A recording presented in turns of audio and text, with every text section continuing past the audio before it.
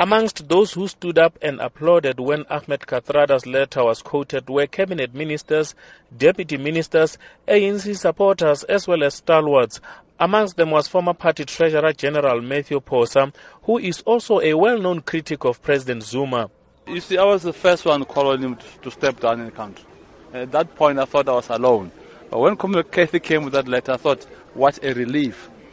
You see, that call is very sound advice to our president. The type of advice which, if he loves the ANC in the country, he must listen to and step down. There is no other alternative. If he steps down, he'll create a lot of fresh air in the ANC. There will be new debates and we can decide who leads us. Another ANC stalwart, Max Sisulu, says the ANC was founded on the will of the people and that the best way for the party to preserve Kathrada's legacy is for its leaders to respect the wishes of the people. The ANC is a people's movement, and ANC needs to be the movement that listens to the people. If the people say step down, then listen to the people. That's what we were taught when we grew up. We were born in the ANC, grew up in the ANC. And we've got the highest regard for the movement because it represents the best in society, or should represent the best in society. So when there are people like, Kathrada and others who say step down, I think people should listen very carefully and follow suit. The SACP's second Deputy Secretary Solima Paila also agrees. We have always said that the leadership of a society must embody that society. That's a feeling that must be carried out. Otherwise, when we reach a stage where what we say doesn't resonate with the people, we cease to be their leaders.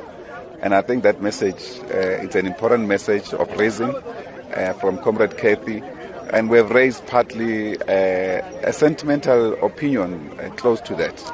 Unsurprisingly, EFF leader Julius Malema also joined the fray, saying President Zuma should respect the wishes of the dead. We knew how the Uncle Kathy felt about the president, and we were encouraged by President Kgalema Motlanthe, who spoke the truth and described the last wishes of Uncle Kathy. And in African tradition, the wishes of the dead must be respected. And Uncle Kathy's wish was that the president must step down, and if he's a true Africanist, he will respect the wish of the dead. Also in attendance were members of opposition parties, including Congress of the People and the Pan-Africanist Congress, amongst others. The funeral will now be followed by a memorial, which the president will also not attend. Details are still to be finalized by the presidency. I'm Amos Paro in Johannesburg.